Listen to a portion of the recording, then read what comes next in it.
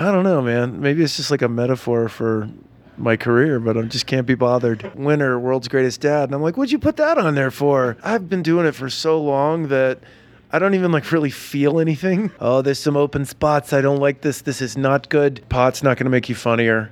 So the sooner you quit, actually, the funnier you get. And don't fuck the staff.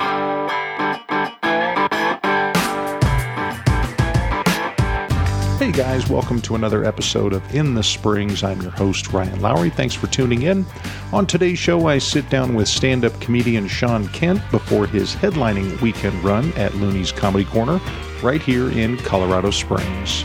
So without further ado, please sit back and enjoy, because comedian Shawn Kent is in the Springs.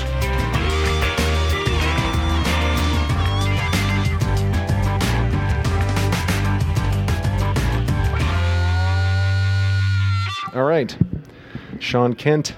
Hey, man. You are in the Springs. Thanks for doing this, man. I tried to catch up with you via technology and it failed miserably. Yeah, I don't check my Facebook fan page email very often because. So note to the listener out there. I don't know, man. Maybe it's just like a metaphor for my career, but I just can't be bothered. Well, and that's actually, one of the things that comes up a lot on the podcast is sort of how stand-up has changed over the years, and certainly social media and fans being able to connect with comedians directly. I mean, how has that evolved for you, and do you enjoy that? Yeah, I do enjoy it because it's like 9 times out of 10 it's complimentary. It's only negative when I say something political on Twitter, like maybe we should have mild gun control, and then it's immediately I thought this guy was. Oh, he says he's a comedian. He's not even funny. I looked him up. He sucks. Like, because I guess that wins the argument. Right. You know what I mean? Like, it's usually like a bunch of right wingers like insulting me and like, you're not even funny. And I'm like, you're an anonymous account with a bald eagle holding a snake, right. With like, a shotgun. Yeah, and exactly. Talons. Yeah, like shitting on a turban. Like, you know what I mean? It's just. Now, do you feel obligated to get into that quagmire, or are you just like, fuck it? Occasionally I do. When I'm bored, I'll start arguing with someone, but then I usually if somebody's an anonymous account, I can't be bothered. I'll tweet them back and I'll be like, you're an anonymous coward.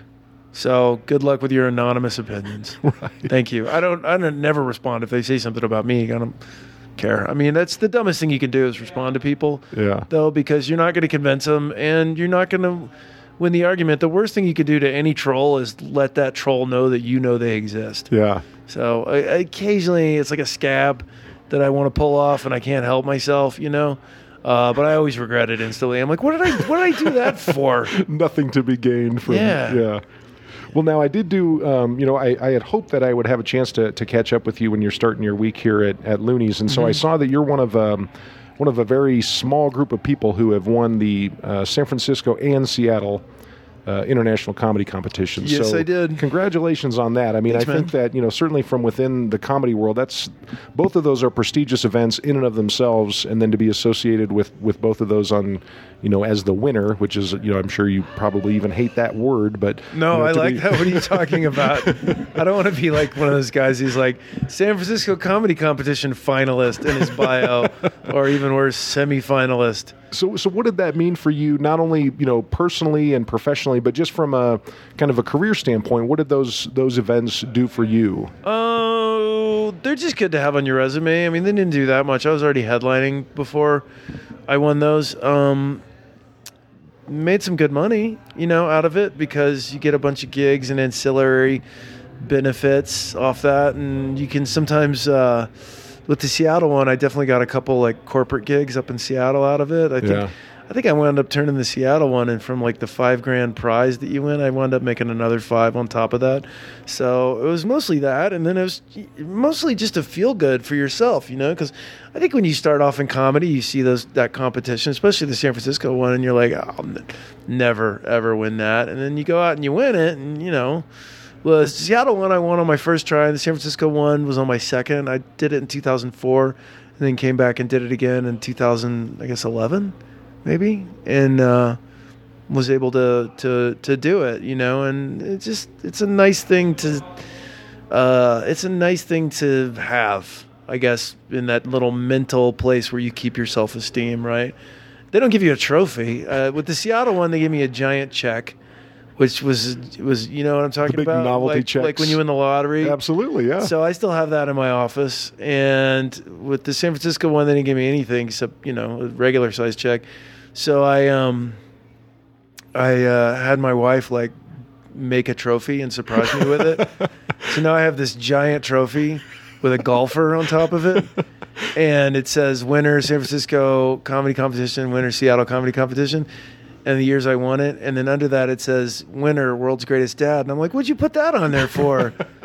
Like, I wanted it to be like a realistic, like it could have been for the trophy. Right, like the, you know like the what I Triple mean? Crown or something, you know, would be part of that, or the I Stanley wanted Cup. it to be like legitimately you could have got this trophy for winning those comedy competitions, but no, it says world's greatest dad on there. That's just like something your family gave you to make you feel good. So you're going on record that you're not the world's greatest dad? You're comfortable saying that? I don't know. It's not about that. I just don't want it on my trophy. That's not something you can win Fucking anyway. up your comedy trophy. You can't even really win like best comedian either. I just, you know, for whatever reason, the judges picked me because I know what reason I was better than everyone else that week. So to back up a little bit, how you know, prior to getting into San Francisco and Seattle, those comedy competitions and being a headlining touring comic, how long have you been at this, and you know, what is your comedic history? I started when I was 22. I moved to LA to be a serious actor, and then I was working in a coffee shop, and they had an open mic, and I tried it out, and that was kind of that. And you know, shortly thereafter, I started getting some gigs occasionally, and then it took me till I was about 26 to make a living. So been doing it ever since, and I'm 41 now. Now, have you kept, because I know you've got some TV credit as well, have you kind of kept your foot in the, you know, kind of the acting door, or is comedy your focus, and then definitely. I mean, I just did a TV show on A&E. We did 9 episodes. It was called Modern Dads, and that was on in 2014. So, 2013, 2014. And then always looking for the next TV opportunity, whatever it is. But I do live in Austin, and I make most of my money just through touring, and I kind of like it like that. Gotcha. So I don't want to go out to LA and grind it and go on auditions all the time. So. Yeah. So now, how does the TV part scratch the itch relative to being a stand-up comedian? I mean, what do you get out of both of those? You know, honestly, if I had just kept doing TV in the way we were doing it, which was kind of an improvised way we were doing it, I probably could have gone without doing stand-up for years, because I just need to be creative. You know, I like to perform, and as long as I'm performing or being creative, or even if I'm writing but I'm on the set and we're making something, because I've written on shows where I didn't need to be performing because I felt involved in it, then I feel alive and I feel okay. And I mean, I think that's why it was easy for certain guys you see once they make it as actors or something like that, like a Steve Martin or somebody, to never go back to doing stand-up, because it's just about creativity, you know? What about the kind of the immediacy of stand-up? Like tonight you're going to go on stage here at Looney's, and after 45 minutes or an hour, you're going to be like, yep, that went well. Whereas with TV, it could be 6 months before you see the fruits. I've been doing it for so long that I don't even really feel anything. You know, I don't get any adrenaline or any rush or sense of approval. It's fun, but no, I don't know. I don't get that. I think I'd rather like to go do a play or something now. Just do something different. Yeah. Yeah. I mean, do you have those irons in the fire? Or is that something you're actively looking at? Because I think I've thought about going on auditions and stuff for plays in Austin, because there's some really good theater there. It's just not something that I've really made happen yet, but I'm definitely going to do that. I've just been so busy with my career, you know, of actual paying work. Right. That doing a play for scale, you know, whatever that is, $700 a week, $500 a week, I don't even know. I don't know what it is. I mean, would that be a challenge for you? Because it could be way more than that. I just don't know, but I imagine it would be actors' equity, off Broadway pay. It can't be that much money. So, I mean, from being a headlining comic on the road, you're in charge of everything. Would that be a challenge for you to be a part of an ensemble where you're not in charge, where they're kind of telling you what to do and when to be there? It might be. Yeah. I mean, it's hard to say. I'm sure in the right situation it'd be great. I'm sure most situations would be fine. Certainly you have to rely on other people more, and if they're not very good, then that's going to be frustrating. You know, because I go to a lot of local theater, and some of it's great and some of it's terrible. You know, and so if I was stuck in a play with a bunch of people that were terrible, and I knew what we were making was terrible, that would probably be, you know, you don't even want to invite your friends. You're like, I'm good, but everybody else sucks, and maybe I'd be terrible too. That's not to say, who knows? Yeah, right. I doubt it. I mean, I did win the San Francisco Comedy. There's trophies. There's trophy. I have a trophy. This is World's Greatest Dad. Well, that's actually kind of my next question I had for you. Is you are married with children? It sounds like you got a bunch of critters at the house too, dogs and chickens and pigs and everything else. I have 2 dogs, 4 guinea pigs, and we just got a cat. Gotcha. Yeah. And so how does that balance, how do you strike the balance with that, being on the road and Well, it's not hard. I mean, when I'm on the road, it's only Thursday, Friday, Saturday. I definitely had to cut down, scale back. Like, I don't go to England for long periods anymore. I did that a couple times when the kids were younger, and the last time I went, it was just really hard on everybody. So, and that's something I've had to give up, and that's frustrating. I do like doing that, but my wife is very supportive, and if I go on a long USO tour, 17, 18 days, we just make it work. But I'm not gone that long all the time so I mean, let's say I'm gone Thursday, Friday, Saturday, 3 weekends out of the month. Well, then I'm home 21 days or whatever that is, right? Yeah. So it's most dads are, and when I'm home, and most dads are gone in the morning, and then they don't come home till 6:30 at night, and they don't see their kids that much, and on the weekend they just want to relax. And so, there's the benefits of this is I get a lot of time with my kids. I mean, they get home from school, I'm the one like hanging out with them and stuff. I mean, my wife works at home too, but she usually wants to get more work done. So I'm in there dadding it up. And what does that mean? I mean, are you? It means I'm making them a snack, helping them with their homework, talking about their problems, telling them to do piano, joking around. Right now they come home and they're a little bit older now, so it's easier. They're 9 and 11, so they come home, I fix them a snack, and then they like when I play video games. They like watching me play Call of Duty, so I'll play Call of Duty while they work on their homework. Yeah. And then it's like we all just sit in there together and laugh and talk and joke around. And then sometimes, obviously don't do that all the time. Right. So now if you could fast forward 8 years and one of your kids comes up and says, Dad, I'm going to... But then at the end of that, hold on, I don't just play video games. I just realized how that sounded. Then I go make dinner. World's greatest dad, my ass. I know, right? You just play video games while your kids work next to you. Then I play, I like to make dinner too. Like, I like to cook, so it's, I make dinner, I cook, I clean, I do all that because I enjoy it. Yeah. So to go back to what I was going to ask you, if one of your kids comes to you, 6-8 years from now and said, Dad, I'm gonna hit the open mic at the club. Open mic goes well. They come to you like, I'm doing this. I'm going to start. I can't really say anything about that, can I? Well, you can. I mean, what would be your knee-jerk reaction? I mean, obviously you would be supportive. I would help them. Yeah. Because I didn't have anybody to help me. Like, I moved to LA when I was 21, and I made a bajillion mistakes, and my parents basically just kind of cut me out of their lives, except for like when they would come visit occasionally. But they didn't like make sure I was okay, or give me any guidance or anything like that. And so if they had, like any kind of just parental, like, you know what I mean? Then maybe I could have benefited from that. And so I would just help my daughter, and I'm sure I could help her be quite successful if she was talented enough, which they're both really talented kids. Do you find that camaraderie in the comedy world where your fellow comedians, like when you were coming up as a comedian, did you have a mentor or somebody that was like, hey man, don't forget? No, because I was in LA, and the open mics in LA, everybody hates each other.